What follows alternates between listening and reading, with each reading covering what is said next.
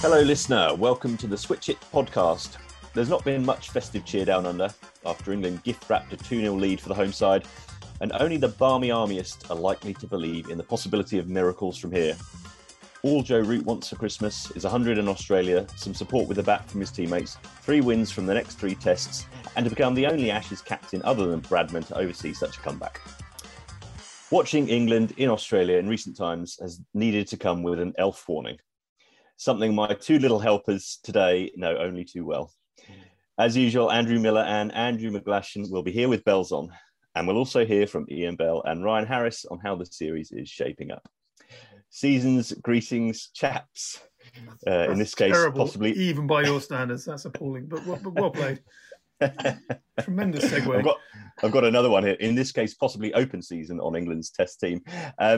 Miller, we'll come to you first. You've seen a few Ashes tours in your time. Where is this one currently sitting on the Pomni Shambles spectrum?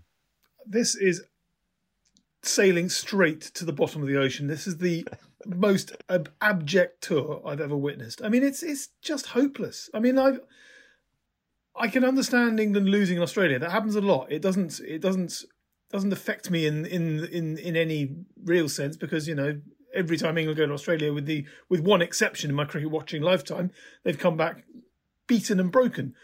But this time, there's just no hope. No hope at all. There's no sense that there's any way they can turn this around. The only chance they've got is if Jimmy Anderson or Mark Wood bowls out of their skins, reduces it to a 250 plays 300 sort of game, and Joe Root scrapes his 100 at last, finds enough support to somehow miracle their way to a 4, 5, 6 wicket win, maybe, or 1 wicket win will do. Frankly, a la Headingley, there's no way they're going to be able to bulldoze Australia the way that they've been bulldozed by Australia. And so they need everything to go right, and they need an awful lot to go wrong. And frankly, so much went wrong for Australia in the last test, losing their captain, losing Josh Hazlewood, picking 2 rookies plus Cameron Green as the third seamer with 5 tests, and still winning comfortably. It's pretty bleak, frankly. There's an awful lot of things that have happened in recent past that mitigate this, but it doesn't change the fact that right at the moment, it's pretty woeful. Bleak midwinter tidings indeed.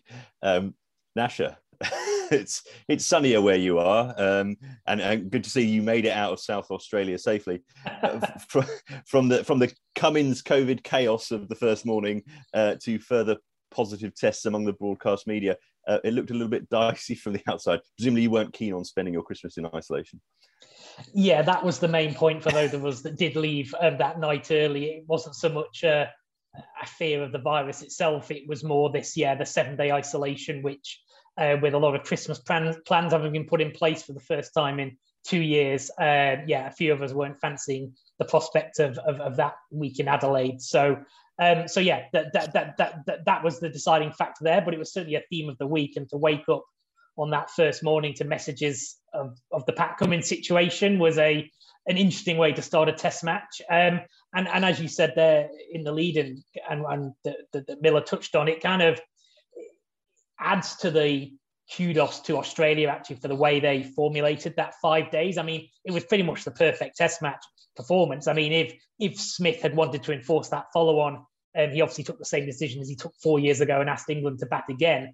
It's probable that test would have been over on the 4th day, because I'm not sure England would have survived that night without significant damage, and I'm not sure they'd have batted it into the 5th day. But they went for the formula they wanted. They wanted Nathan Lyon to be able to bowl last and to give their quicks a rest, and you really can't quibble with any part of that test match from Australia apart from the form of Marcus Harris, which is something we might touch on later, but it's such a minor point in the bigger scheme of this Australian team right now, which has found its mojo. It's got 2 great batters in form. It's got a hugely deep pace bowling attack, which we've talked about before, but now we've seen. Jai Richardson, 5 wickets in his 3rd test. Michael Neser, a wicket, 2nd ball in his test career, and very steady either side of that. You've had a keeper batter come in after the Tim Paine drama and looks just right at home in test cricket, albeit he missed that catch, which gave us 3 or 4 hours extra work the other day. But bar from that, very tidy from Alex Carey. And Cameron Green, his batting hasn't quite fired, but his bowling is just adding a whole new dimension to that Australian attack now. I mean, he was, I think, one of the commentators, and maybe Michael Vaughan, actually, who's now arrived out here in Australia, was actually comparing him to the Flintoff type figure. And you can see that because of his size, his bulk, the way he hits the pitch, and sort of how he's developing as that bowler. I mean, it's quite feasible now. He could be a third seamer going forward in Test cricket. So from the sort of the questions Australia had asked of them at the beginning of the series, these two tests have answered the 90% of them. And it's very hard, as Miller said in his answer, very hard to see how the series takes a different course now, unless there's something along the lines of the sort of the 1998, 99 turnaround that England managed at the MCG when they were 2-0 down at that point after 3 tests. The Ashes were gone. They were humiliated by Australia A coming into Boxing Day. No one gave them a chance. They rejigged the batting order. And then they went on and won famously by a handful of runs. So only that sort of turnaround can England cling to. But yeah, Australia are looking very strong, home advantage, as they often do, except when they play India. And yeah, they're looking formidable, and hard to see them not getting another 5-0 as we stand. Well, we are clinging on for a Dean Headley performance, that's for sure. This end, I hope, like Pat Cummins, Cricinfo chartered a private jet for you. Of course, absolutely. Yes, it was a very comfortable journey. Yes, thank you very much. I'm looking forward to the Concur expenses system for that one. Yeah. And Sambit then rejecting it. Let's quickly recap on events then in Adelaide. Stand-in captain Stephen Smith won the toss, and Australia controlled the game from there on in, opting against enforcing the follow-on and then setting England an improbable 468 to win, or more than 4 sessions. It was a lot either way of batting to save the game. Jos Buttler's against-type rearguard of 26 from 207 balls gave them a sniff, but ultimately the home side wrapped up crushing 275 win just as the floodlights were beginning to take effect. Miller, just on that, the final day, being drawn out there rather unexpectedly, did you ever give them a chance of getting away with it? No. I genuinely didn't. No, absolutely not. I just knew that there would be a mistake at some stage. I didn't expect Jos Buttler to tread on his stumps to be the mistake, but I just didn't have any faith in the tools at England's disposal, which is pretty bleak. I mean, interesting you say is an against type innings from Jos Buttler. I would argue it's precisely what Jos Buttler does in Test cricket. I mean, you know, in the first innings we had that stat that his 15-ball duck was the 4th time he's made a duck of 15 or more balls. Is the only player to have done that since 1991, which I think is an incredible stat, because essentially that 1992 really is like kind of year 0 for the white ball, red ball sort of split. You know, obviously the first World Cup under floodlights and red and white ball cricket, it was 1992. So we're talking about that's basically, he's the first guy of the new era whereby, you know, people get judged by white ball form as well as red ball form to have gone and died in a hole quite so dramatically that he's got a 15-ball duck 4 times. I wrote on the first day. It's almost as though Test cricket the expanse of possibilities is almost too daunting for him. He doesn't know what to do when he gets out there, and therefore he can't trust his natural game, because the opportunities and the possibilities of going wrong almost overwhelm him. And so come that final day, and I'm not the only person to make this point, a bit like the run chase against Pakistan a few years ago, he's suddenly in a position whereby, yep, I know what I'm doing here. This is a white ball scenario, essentially. There's only one outcome that matters. I stay at the crease till the end and we don't lose.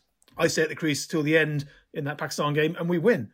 I mean, it clarifies his mindset and gives him an opportunity to play a natural game, albeit a very against type natural game. It's counterintuitive, but actually, I argue it's exactly the same sort of pacing sort of innings he would do in that one wicket victory at Old Trafford against Australia in 2018, for instance. I mean that was a similar sort of scenario. Don't get out, and we'll be all right. I don't think it's sustainable, frankly. Nasha mentioned Alex Carey's moment of weakness. I mean, the only foot he's put wrong in 2 tests was failing to step across and take that edge. I mean, if he had taken that edge and Jos Buttler had got out for a duck, got out for a pair in this test, having dropped those clangers earlier on and basically looked utterly bereft at times in the field. You know, we were talking about this the other day. How would this rank among England Test cricket performances? I know it's sliding doors moment because it didn't happen, but it bloody nearly did. I would argue it's the worst Test performance as Gavin Hamilton at Joburg in 1999. Or maybe Mark Ramprakash, also at Joburg. You remember that ghastly test? He got Norton 4 and basically was bowled neck and crop by Alan Donald, and the same test that Athers got is 185. You know, we're talking about this sort of level of ineptitude, and it's not pretty. It's not fun to bag on Jos Buttler, who is quite clearly an England legend, albeit in white ball cricket, but his standards in this series have not been good enough. And if he was basically recalled in 2018, I would argue almost with this very tour in mind. It's like, you know what we need in Australia to go out and win in Australia, we need big characters, big personalities, big guys who they fear. And frankly, Jos Buttler's done plenty to Australia down the years in white ball cricket for them to fear. He was doing it only last week in Abu Dhabi, in Dubai, wasn't it? His 70 from 30 balls or whatever it was in the T20. He absolutely eviscerated them. But he can't do that in Test cricket. And it's symptomatic of the wider problems that England have got here. If their big players cannot front up in the big matches, you're expecting, well, Joe Root to keep fronting up because he's the one guy who does. You're expecting Ben Stokes to front up because he has done it in the past, albeit he's massively out of form or out of match practice, more to the point. And then beyond that, what are you expecting? Darwin Milan to be the hero? Well, that'd be nice, but you're expecting Ollie Pope to come to the party? Probably about time, but not happening. Rory Burns, Hattie Hamid. I mean, are these guys really going to be the heroes that England need? It's not looking rosy, and I pin it on the big names. I'm afraid. Well, we will get into all that. Another take home from that Buttler innings, as epic as it was, is that his batting average still went down at the end of it. We'll hear from our two experts in a moment, obviously with due respect to you guys. In the end, but Nasha, the pink ball turned out to be a red herring. Australia have won 9 from 9. Could make it 10 from 10 before the end of the series. There was really no assistance for England in the end, albeit that the toss was perhaps significant. There wasn't, and I'd argue there wasn't a huge assistance for either side, really. It didn't do a lavish amount in those night sessions. It just Australia had the template for the test match from the moment Australia, you could almost sense it from the moment Australia were 45 for 1 at lunch on that first day, less than 2 and over, but they'd only lost Marcus Harris. David Warner was getting set. Marnus Labuschagne was doing what he do and leaving the ball and screaming no run. He was in the zone, and you could just sense that everything was gearing towards that declaration around the second session. I'm calling it the second session break because I don't really know what we call it. No one really has yet to work out what the sessions are called in day-night cricket. But that declaration, just as the lights come on the second day, which is exactly what they got. I mean, it hadn't been for the thunderstorm with the crack of lightning, just as Michael Neser delivered that ball to David Milan with England 2 down, they could have been 4 down that night quite easily with another 10 overs. And then again, the scenario played out similarly on the 4th night. They had that declaration. And then, of course, the huge moment of Mitchell Starc whacking Joe Root in the nads for the second time in the day. The first one, obviously, courtesy of England support staff. And then finding the outside edge, as he has done so often, and as sort of that end of day moment where opposition can so often claim a crucial wicket. And the fact England took it as deep as they did in the final day showed the importance of that Joe Root wicket. So every moment of that game really worked out to the perfect pink ball game plan, which is what Australia have got down to pat so well, even without Pat in the side. So yeah, I mean, that's the template. All this talk about the pink ball and all that, and England famously bowled 4 years ago in the Test match in Adelaide, and other Joe Root's rather poor calls in Australia. This is the format for winning pink ball cricket. You bat for 5 sessions, and then you can then control the timings of everything that follows in that game. And that's what Australia have done, and it helps. They have a very good bowling attack, of course, and Nathan Lyon is terrific with the pink ball, as is Mitchell Starc, but they just set themselves up on that first day so well for that game.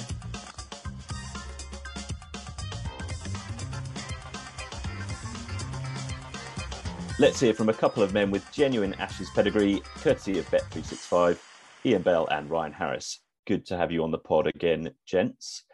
I'll start with you, Ian. You said last week that England should play a spinner in Adelaide, that you might not pick both Broad and Anderson, that the batters needed to put a score on the board, and a bit of luck wouldn't go amiss at the toss.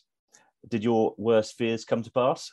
Just a little bit, yeah. It didn't quite work out, did it? But again, it's tough, isn't it? And I know that, I've listened to Rooty and it's been a really tough time for him because he's playing so well individually. But yeah, we've got them wrong both times. And I think sometimes, rather than say it's easy in hindsight, we've just got to accept that we've probably got a few things wrong on this tour so far. And, we all make mistakes. Everyone makes mistakes, but we have got these selections. We've got the toss wrong at Brisbane and not playing a spinner. Again, I think Rooty would know deep down himself, he's a top bloke. If he's bowling 20 odd overs on day one, that you're probably missing a spinner. And that's tough. But again, I'm a big believer again. I think, the bowlers, I don't think the bowling's necessarily the issue. Yes, we don't have a world-class spinner like with Lyon, but we're not scoring enough runs, and I think there's a lot of talk in the media and everyone's talking about no Wood playing and, Broad Anderson and the bowling. You're just not going to compete if you don't score 450, 400. And at the moment, without Malan and Root, doing what they're doing, we don't look like we're anywhere close to that at the moment, unfortunately. Yeah, I mean, on that front, Malan's made a couple of 80s. I think he said himself that, he feels he probably needs to go on there. Root will be saying the same sort of thing. Are changes the way forward, do you think, for the batting order in Melbourne? Potentially see, Bairstow coming in for Pope at the end. I think it's probably good to take him out the firing line at the moment. It's been a tough tour for him. I still think ability-wise, there's a test match player there. And he's been exposed to this. And having been a young player in an Ashes series before where it's tough, you have to take it on the chin, you have to learn, you have to work, go back, come back a better player. And I'm sure he's got good people around him in Alex Stewart and other people at Surrey as well that will help him do that.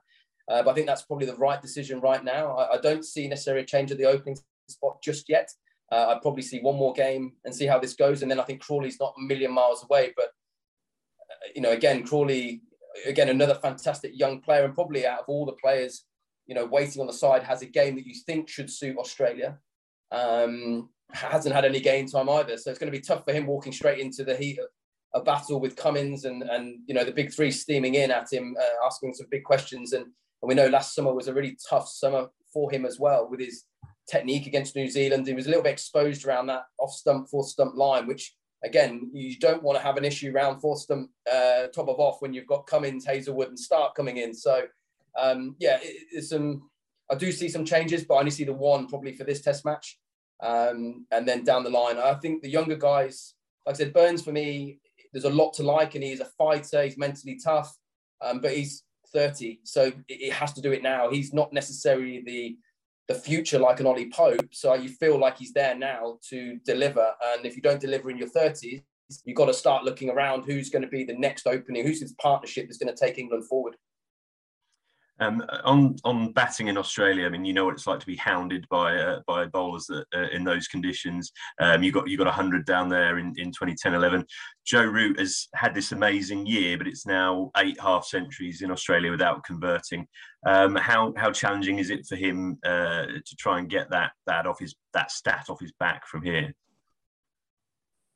Yeah, I mean, I suppose it gets highlighted more because the other batters, I suppose, aren't scoring runs. That's the tough thing. He is playing really well. He has been playing a totally different level to anyone else in the last 18 months. So I wouldn't want to pick him apart at all. I think he's been sensational. And he's got a lot on his plate at the moment. Yeah, I mean, he sets a high standard. He'd want to, and as you've said with Malan, again, the key to trying to put Australia under pressure is not just scoring 100, but it's a big 100, it's a double 100. Finding a way to, as we've talked about before, getting Australian bowlers into long spells and batting long periods. One, that's good because you're scoring runs and putting pressure, but you're also making your own bowlers rest, recover, to come back out and try and get 20 wickets. So there's a lot of things that go in the mix for scoring big runs.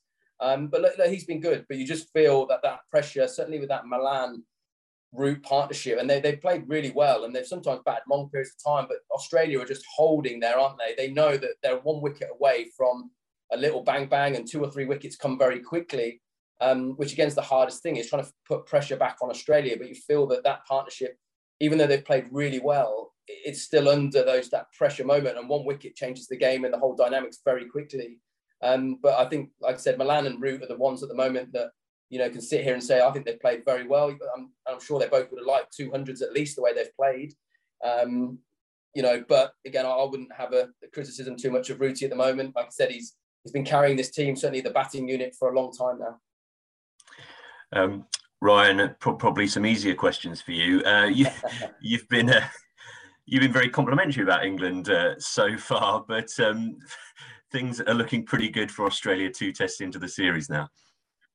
Yeah, obviously, I mean, from the Australian point of view, I'm pumped. Obviously, that's what you want to be. You go into a series like this against England, Ashes series, you want to be, after two test matches, 2-0 up. There's no doubt about that. And, you know, you're thinking straight away, you want to end the series, the urn, you want to get that back in Melbourne. That's what they'd be thinking now. But just, yeah, look, I think we've had some luck. We've played some really good cricket, don't get me wrong. I think, you know, like Belly talks about there, we've got runs, we've got big runs, and we've got bowlers that have just been able to build pressure.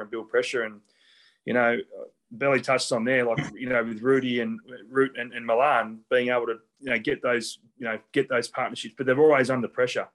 And they're nicking balls they probably wouldn't nick, you know, when they're on 80. They're just, the balls are, there's so many, you know, good length, good line balls that they're copying. So they're under pressure every time they bat, and as you should be at that level. But that's how relentless we've been.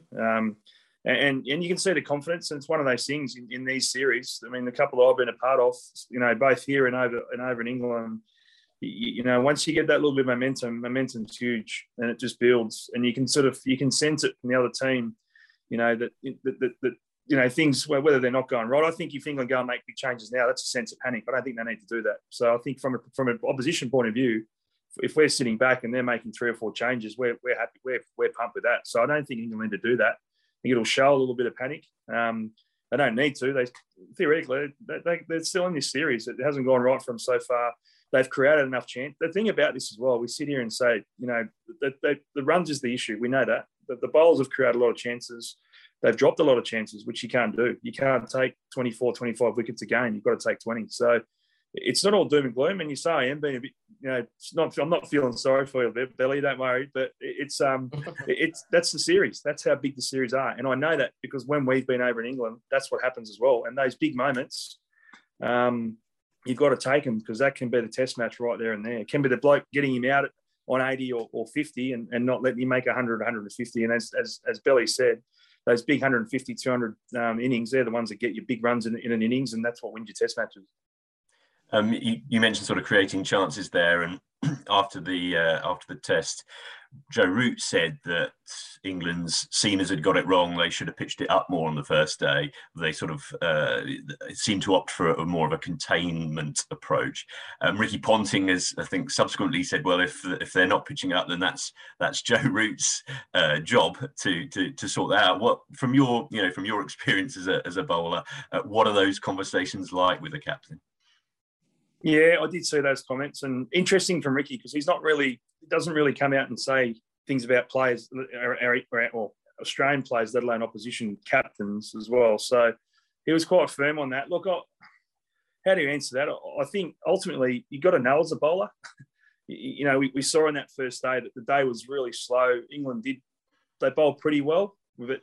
I think the thing about it is that Marnus, and who batted with him, I can't remember who was in the big partnership with him, but they were so patient. And Warner, I think it was, so patient to let the ball go. You know, whereas I don't feel as though at the moment the England batters are doing that. They're the ones nicking them. You know, they're playing at balls a bit like Marcus Harris. He's playing at balls that are going well over the stumps. He doesn't need to play. Whereas Marnus and Smith and even Warner let them go. So again, I thought maybe a little short in that first innings. And I think Joe said when they pitched it up in that second innings, things started to happen, so they got their lengths right. So, but I think on that, you've got your game plans. You know what your game plans are. As a bowler, it's up to you to execute. Now, like I think Ricky said, if the bowlers aren't executing, it's up to the captain to get them off.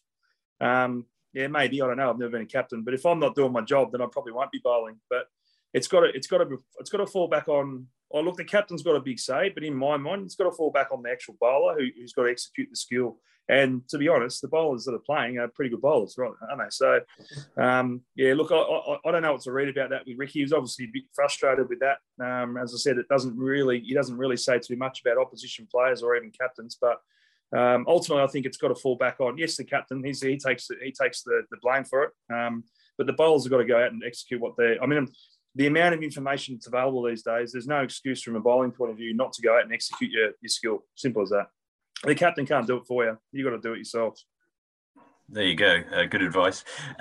Looking ahead then to the Boxing Day test, big occasion.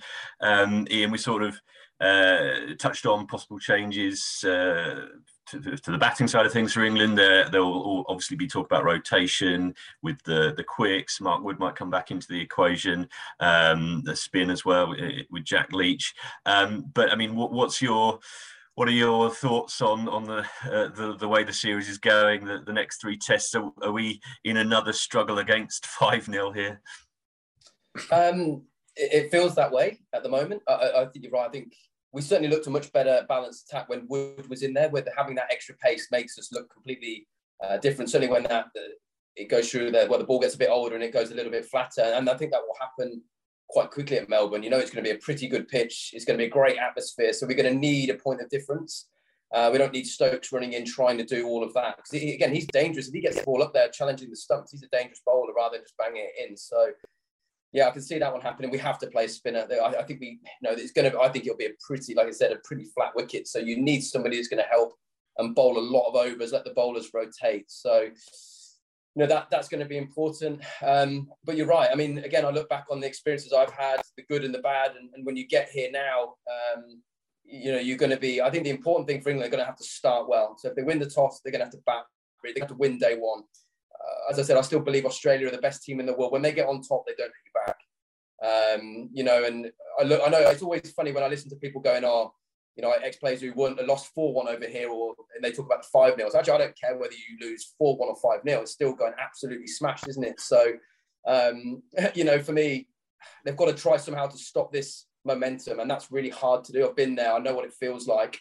But that's individually now. I think looking back, you've got to start looking at yourself first before the people. And if the individuals can take a step forward and just improve their performance, then the whole team will go. But it's going to take a mammoth effort to switch this momentum. Like I said, they're going to have a fresh Cummins running in, a really, excited crowd again. There's crowds back in cricket as well, which hasn't happened for a while, especially out here, and Boxing Day as well. So you expect the atmosphere. I think the first day is going to be absolutely incredible. And Australia are right on the front foot here, which, like I said, it's hard to stop that. I think they are, like I said, the best team in the world. They're absolutely ruthless when they're on top, and it's going to be very hard for England to shift that. Yeah, since having crowds in might not be a good thing for England.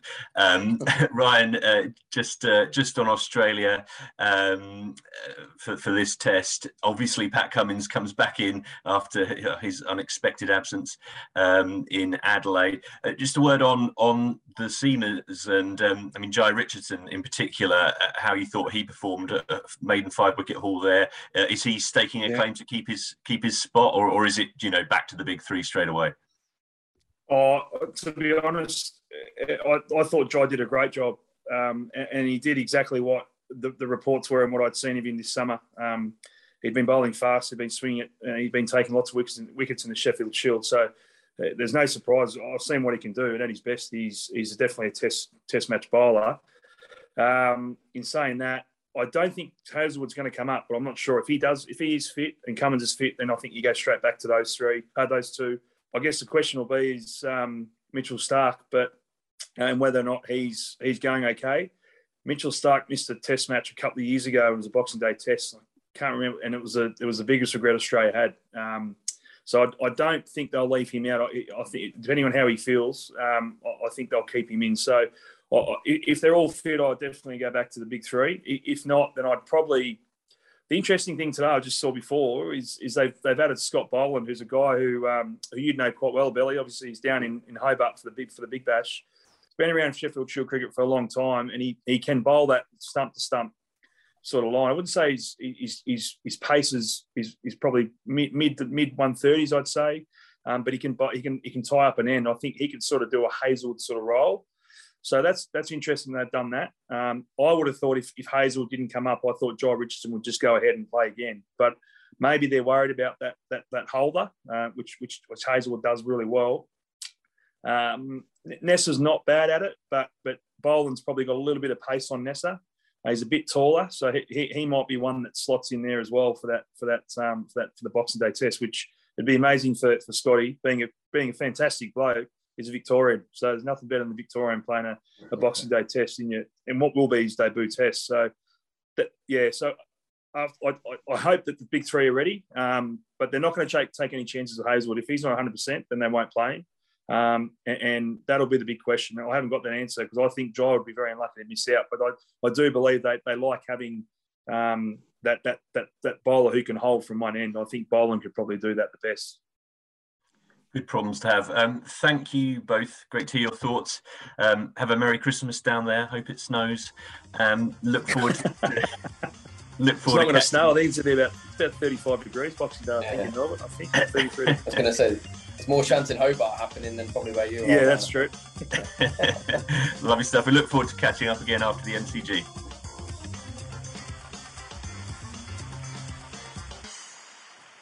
They say you can experience 4 seasons in one day in Melbourne, and England probably wouldn't mind the sight of snow.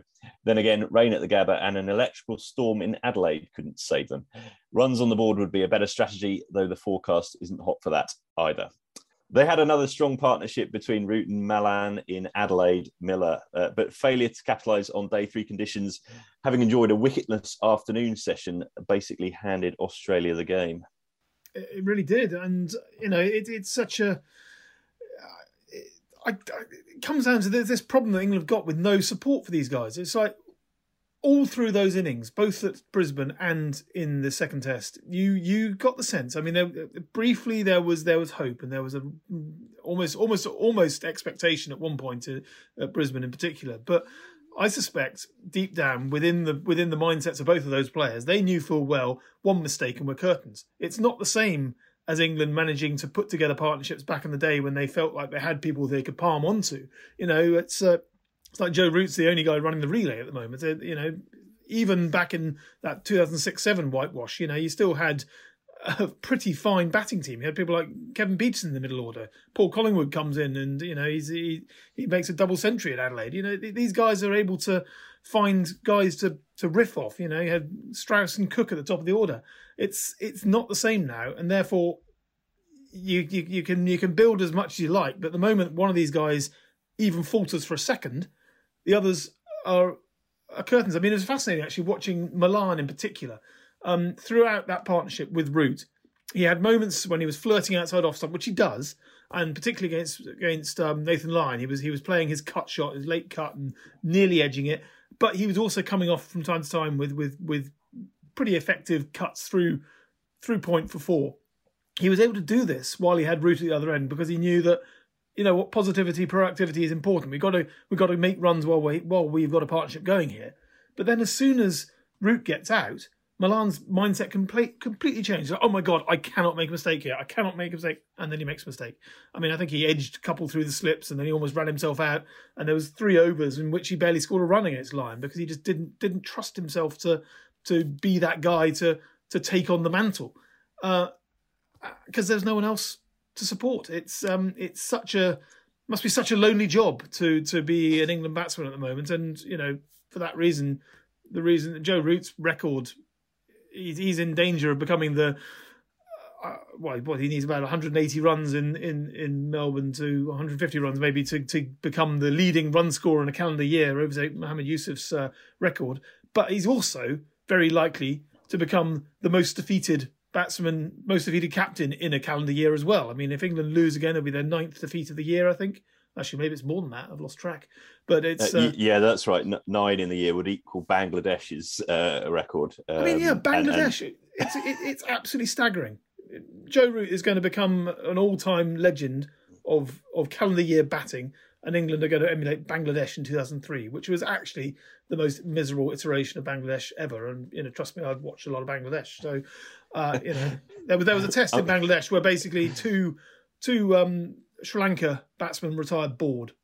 They literally retired bored, and they still won by an innings. They were that bad, and that's the levels that England are in danger of dredging if they lose at Melbourne, which I think they probably will. Sadly, I'm not sure Marnus is ever going to retire bored, to be honest. I think England are going to have to get Marnus and Steve out.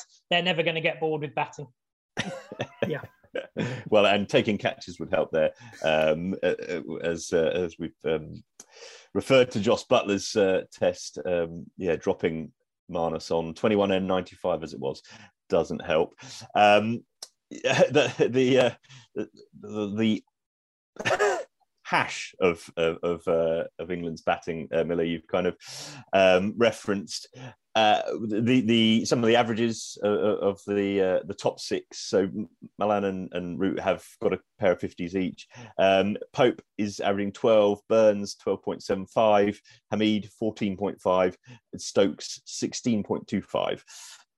The highest individual score, other than Root Malan, is Chris Woakes 44 on that final innings in Adelaide. I mean, Nasha, you know plenty about England batting like turnips, but even by the standards of the 80s and the 90s, racking up record defeats, this has been pretty bad stuff. Yes, and I think it's even taken some of those watching down here by surprise how bad England have been. I mean, there's never any sympathy for that down here, and there's certainly a fair amount of glee that England are rubbish. There's certainly not masses of people wailing about how upset they are about the way this is going, but there is almost they want a competitive series, surely. Well, competitive series as long as they keep winning by 300 runs every time. It's fine. But there's almost a certain mouths open type situation, whereas have things really got this bad in English Test cricket? Because basically, obviously Australia retained the Ashes in England last time for the first time in 17 years or something like that. But basically every 2 years at least, certainly since the Ashes cycle sort of changed in 2005, England have either won or have won at home or been very competitive, at least as they were in 2019. So every 2 years, the Australian audience has thought, oh, heck, we might lose the Ashes again here because we're back in England. And they're a pretty good team in England, or a very good team sometimes. And then they've come here with this team, and there's this sort of is it only 2 years since we played you guys, sort of 2019 and Ben Stokes and the 2-2 and all that, and kind of Jofra Archer steaming in at Lords and knocking Stephen Smith over and all those sorts of things. And there's just been no really, apart from the two partnerships between Malan and Root in both tests, there's been no fight, and that is almost the biggest indictment you can sort of put on a team in a way. Opposition can be better. This is a good Australian team. No one expected England to win at the beginning of this series, and there was already calls that it might be 5-0. Although when Stokes came back, and I remember we spoke about this, there was a feeling that the gap was narrowing, both because both teams' preparations had been rubbish, and Stokes was back. There was also the Tim Payne drama came along, new Australian captain. But as soon as they got on the field, it was like, did any of that happen? It was like it's just been such a steamrolling effect. And the two times Australia have been under the modicum of pressure, so that stand with Root and Malan on that, and then that fourth morning in Brisbane, where it then all went pear-shaped, and after that first session on the third day in Adelaide when they were 140 for 2, and then after that middle session they come out and Cameron Green plays a leading role in just strangling England. He gets Joe Root out for the second time in 2 innings. Nathan Lyon wheels away at the other end, 3 for 30, I think it was, off a 19-over spell, and then Mitchell Starc comes in and makes sure that Shane Warne can't say nasty things about him for another 5 years, because he just bowled. I reckon that's up there with the best test matches Mitchell Starc has had, because of the leadership role he had to play, the way he found ways to take wickets when that pink ball was going soft. But they've not been put under sustained pressure by England. There've been some there's there's been some moments there where I'm not sure Australia can quite believe what's come their way. And that also in terms of the team selection that England have made. I mean, I do get the feeling there's almost a sense of disbelief with the 2-11s England have gone with, particularly around the spin bowler, that they played one in Brisbane and then they didn't play one in Adelaide. I mean, the groundsman, Damien Hoff, before that test in Adelaide, it was a question put to him by me, actually, when he did the stand-up. I said, should England play a spinner in the test? And he said yes. And then it was latched onto by a few of the UK media going, oh, he's just trying to get in England's head. He's helping out the Aussies. He's playing game. Well, he was damn right, wasn't he? Because, I mean, Nathan Lyon averages 25 in day-night cricket, and it turned from day one. I mean, it was like, it was nonsense. And then I saw overnight Chris Silverwood's comments on radio going, he would have picked the same team. Now, I'm all for a coach defending their stance and whatever, but that's just head in the sand stuff for me. I mean, you can't. David Malan and Joe Root returning it on that fourth day as Australia were trying to get to a declaration, and you say you wouldn't have picked a specialist spinner. Well, yeah, I mean, we've debated the depth of English spin many a time, but maybe the problem is those two are the two best spinners on this one now. Just to join the Matt Roller bandwagon, where the hell is Matt Parkinson? Yes, back in Lancashire, I think. Well, he didn't even play the A game when they played the Lions versus Australia A. He wasn't picked. I mean, what astonishing. What's the point of Matt Parkinson? So, and neither was Mason Crane. So the two attacking leg spinners England had on this tour to start with, they picked Dom Bess, who continued to get wickets with long hops. I mean, he got wickets. I suppose that's some credit to him. But kind of like, I mean, you can't play Dom Bess in this series either. He's going to be cannon fodder to the Australian batters as well. So, yes, it's a lack of options, but to have not gone to have got the balance of the attack wrong, 2 consecutive tests, whatever the coaching staff say, is a pretty awful couple of weeks of selection management. Yeah, and we saw at the end of that second test that Alistair Cook went pretty heavy on the planning or lack of it, which is, for a man who's normally so diplomatic with his opinions, was quite something. Miller, on declining standards with the bat, I mean, you wrote about this yesterday, a pretty telling stat, actually, that Joe Root is obviously far and away England's best batter. His record in Australia now is 745 runs, at 39.21, 850s, no hundreds. And as you put it, he's, arguably England's greatest batter of the 21st century. Compared to Ian Bell, our colleague, who finished his Ashes career with a record of 895 runs at 37.29, 950s and 100. And he was acknowledged as a fine contributor to an excellent England team, but not quite up in the same ranks of the pantheon. England would kill for another Bell or two in this side. They would. I mean, I've got an awful lot of time for Ian Bell's record in Australia, an awful lot more time than I think anyone's ever given it before, because on that first tour in 2006-07, bear in mind he came out of the back of the 2005 Ashes kind of with a bit of a debt to the team because they carried him through his maiden big series, and he obviously got that pair at the Oval when everything was going wrong. So, he had to front up, and he did. He got 450s in 5 tests in that whitewash, including... everyone forgets about this. He scored the first 50 of the tour when England were bowled out for 157 at the Gabba. There was Belly getting 50, and I think he was 7th man out when all was lost. He was the one guy who fronted up, and he was exactly the same stage of his career then that Ollie Pope is now. He was like playing his 20th test there or thereabouts. He'd been in the side for 3 years. He'd been lurking around. It was time for him to show some techers, and obviously. We all know that Ollie Pope and Ian Bell are basically peas in a pod. They look identical technique-wise. But Ollie Pope has basically regressed. Ian Bell managed to drag himself forward to become, by the end of his career, an absolute gun for England. Obviously, the 2013 Ashes was his zenith with his 300s. And actually, I will defend his record as well on that whitewash tour in 2013-14. I mean, again, he was a bit burnt out by the end of it, like they all were. But at times he was the only bloke on that tour who had the time and the technique to counter Mitchell Johnson. I think he got a 50. It was at Adelaide, wasn't it? When Johnson got 7 for probably the best flat deck bowling that anyone's seen in yonks. He was just burning through England like a comet.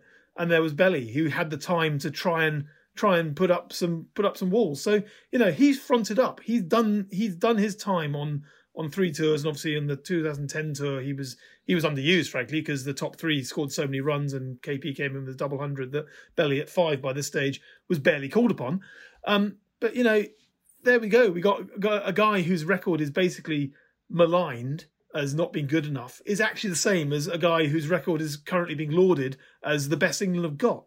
It's a pretty damning indictment that Ian Bell was probably England's 5th best batsman on the 2010 Ashes triumph, and yet he's got the same record as our best batsman on this trip. It's a dichotomy that doesn't stack up well and doesn't really give me any hope for any redemption here, because I don't see Ollie Pope finding anything like the form he needs to find to fight back here. He needs a break, as Belly was saying on the pod there. His technique against Nathan Lyon was just woeful, a bit like it was against Ashwin in the winter. He's got a real blind spot against off spin in particular at the moment.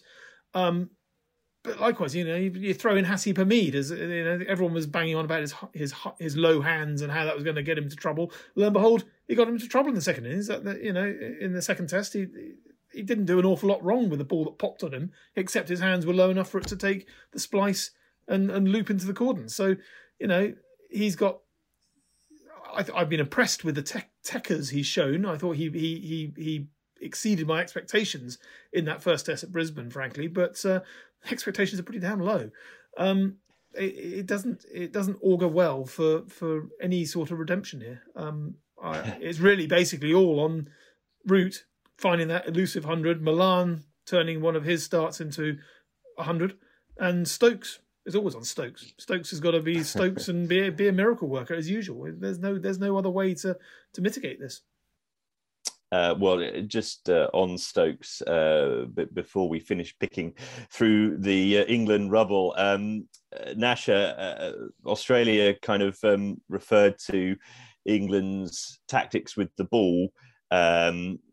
Stokes took 3 wickets in the first innings, did okay, but the sort of the modus operandi of banging it in halfway down is not what you expect to succeed too often in Adelaide.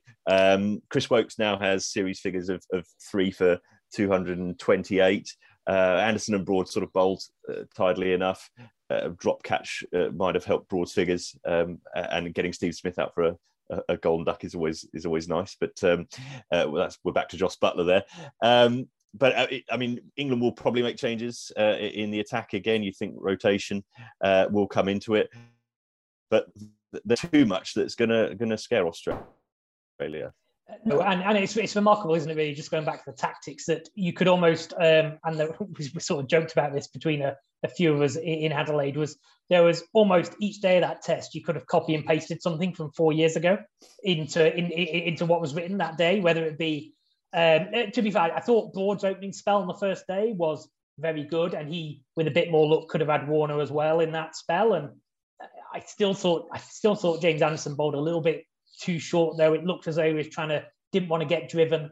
And I thought it was quite telling later in the game when we spoke to Jai Richardson after his 5-foot on the last day. And actually, any Australian you spoke to during the game was picking up the point that they watched how short England had bowled and didn't want to repeat it. Now, I know there are some stats flying around which actually show that overall Australia's length was, if not the same, then even a tad shorter perhaps than England's. But what they managed to do is when they pitched it up, it had an impact, and there were periods of that game where they were clearly fuller than England. And Jai Richardson in that first innings was one of them. Now, he was expensive in that first innings, but he went away from that and he didn't panic about that. They had 400 on the board, so it didn't matter. But Australia were always searching for wickets there. There was never any defensiveness in their mind. And you felt, even on that first day, once they only had 1 wicket by lunch, you felt England were thinking defensively rather than attacking. And that's obviously they went to that short ball plan, Stokes banging in, obviously eventually gets Warner slapping a short ball to to cover. And if that glove for Marnus had been held down the leg side by Butler, who knows? Maybe things have played out differently. But just some really weird, strange plans for England throughout. And so to answer your original question, yes, they'll have to shuffle the chairs around again for Melbourne. Mark Wood will come back, won't he? Sort of thing. He's had his rest, so he'll come back. I can't see how they can't play a spinner again, although Melbourne of late has a lot more life in the pitch now. Everyone's thinking back to 4 years ago and that Alistair Cook double 100 that put us all to sleep. God save Cookie, we'd love him now, but my goodness, that was a boring test match. But so since then, and the curator, groundsman, Matt Page spoke again today about it and about the process he's gone through to get life back into the pitch. And actually, the last 2 test pitches here, New Zealand 2 years ago and India last year, have been very good. And there was a Sheffield Shield pitch here just a few months ago, and players involved in that game said it was the best pitch they've played on at the MCG for as long as they can remember. So if England go in thinking it could be seam dominated again, maybe Jack Leach will be on the sidelines again. But you got to have Mark Wood back. If it was one of the 2 senior bowlers to leave out, I'd actually play Jimmy Anderson and leave Stuart Broad out. If you look at his year, it's actually been an unflattering year for Stuart Broad throughout. Joe Root, I believe, now has more test wickets in the year than Stuart Broad. He's also close to being England's second most used spin bowler this year as well, which is another extraordinary stat. But yes, Wood in, and I'd go Wood and Leach in if I was sort of picking the team now. Broad and Woakes out, and you just got to live with a long tail. It's not the runs from the lower order. Chris Woakes' 40s are not the difference here. It's the fact the top order can't score 100. Yeah, well, we look forward to seeing which England bowler takes the wicket off a no ball at the MCG. Australia's selection issues are of the more pleasant variety, and naturally, it doesn't get any easier for England, whoever they decide to bring in. And even the one issue they have, the one concern, Marcus Harris at opener, it looks like they're sticking with him for now as well. Yeah, they'll give Harris at least another test match. It's a show of confidence, isn't it, when you name a test squad for the remaining 3 tests of a series before the second test is finished. That doesn't mean there isn't another option. Usman Khawaja could open if Australia did get nervous about Harris's returns. But when you're winning tests by 9 wickets and 275 runs, you can carry a player. And George Bailey, the national selector, has been very strong in saying he wants to give players a sense of continuity. So I actually think Harris will get the series. So he'll certainly get this test match. And I think he'll get the series. And then, yes, it's a case of which combination of quick bowlers they want to pick. So Pat Cummins will come back. That's nailed on, unless he sits next to someone else in a restaurant who tests positive in the next few days. And then it is interesting. Josh Hazlewood is back in the squad, but very unlikely to play, we think, partly because there's no great need to rush him back because they can win without him. And then the interesting name they've brought in is Scott Boland, who could be seen as a bit of an MCG specialist. He plays his domestic cricket for Victoria here in Australia. And there is just some talk today that he actually might be more of a viable option than just a backup. Although it would surprise me if he did force his way back, way past either of them. So some thought that Mitchell Starc may have tweaked his back in Adelaide, but he was still bowling 145 Ks at the end there, so it didn't look a major issue. So it'll just be a case of whether they want to back up with the same bowlers again. But Pat Cummins will come back. Probably Michael Neser will drop out, and Mike Hunch would be the attack would then stay the same. And Miller, just to put the tin lid on the year for England, the news this week, yesterday in fact, of Jofra Archer's continued woes with his elbow. So there are no good tidings from an England perspective right now. There really aren't, and I feel desperately sorry for Jofra Archer. I mean, I believe his dog died as well. He's just had a rubbish week on so many levels, and this all comes back to the original point that we made umpteen times since his elbow injury kicked in. England's misuse of Jofra Archer has been an absolute abomination. It's been probably the most scandalous mistake that they've made out of all of them. I mean, we've spent this entire pod banging on about the batting, but the way in which they took Jofra Archer, this absolute gun of a fast bowler who had it all, and wrecked him, is an absolute travesty. And that comes down to Joe Root, I'm afraid. I mean, there's an awful lot of pressure on on Chris Silver at the moment, who, you know, his as you mentioned, his comments about I'd have picked the same team were daft, and you know he's looking about as out of depth in this role as Peter Moores did twice.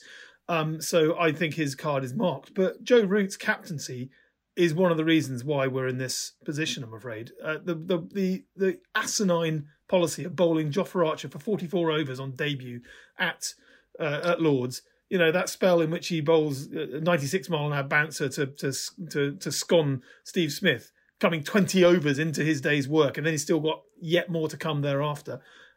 And then Mount Maunganui, you know, he bowls 42 overs on an absolute featherbed in an innings defeat. It wasn't even part of the World Test Championship, that one. There was no mitigation for that. England just used him like some brand new toy, and is now thrown in the bin, frankly, when it comes to Test cricket. Even if he comes back from this, I'd be astonished if he's willing to put himself through Test cricket, given that he was the reigning MVP of the IPL. He's the most in-demand white ball bowler in the world. There's absolutely no reason for him to put himself through this anymore. But this was the plan initially. England were going to use Jofra Archer as the spearhead. They were going to use Mark Wood as a spearhead. They were going to hopefully have Ollie Stone as another spearhead. They were going to be able to hit Australia with pace in every single one of these Test matches and give themselves a chance. And they haven't given themselves a chance because they wrecked their spearhead before they even got here. And that's just really stupid. And you can mitigate and you can complain, you can say that it's all the batting's fault, but essentially the planning somewhere went absolutely haywire where it comes to Jofra Archer, and there's just no excuse for it. And so I wish him well, and I hope he gets back, and hope that elbow does recover. But if it does, I also secretly hope he doesn't play Test cricket again, because he doesn't deserve. England don't deserve nice things for the way they misused him there, I'm afraid. But who'd have thought we'd seen Ollie Robinson bowling off spin in a Test match? There you go. That's the image we should end on. We began with a lack of festive cheer, and there was plenty of humbug thereafter. Let's stick a fork in it, because this turkey is done. Will England turn up at the MCG with a sackload of runs, or will it be another Boxing Day pummelling? It might not snow, but a whitewash Christmas could still be on the cards. Thanks to Miller and Nasha, and to you all for listening. You've made the nice list once again. The prize is another pod next week. In the meantime, stay tuned to ESPNcricinfo.com. Merry Christmas!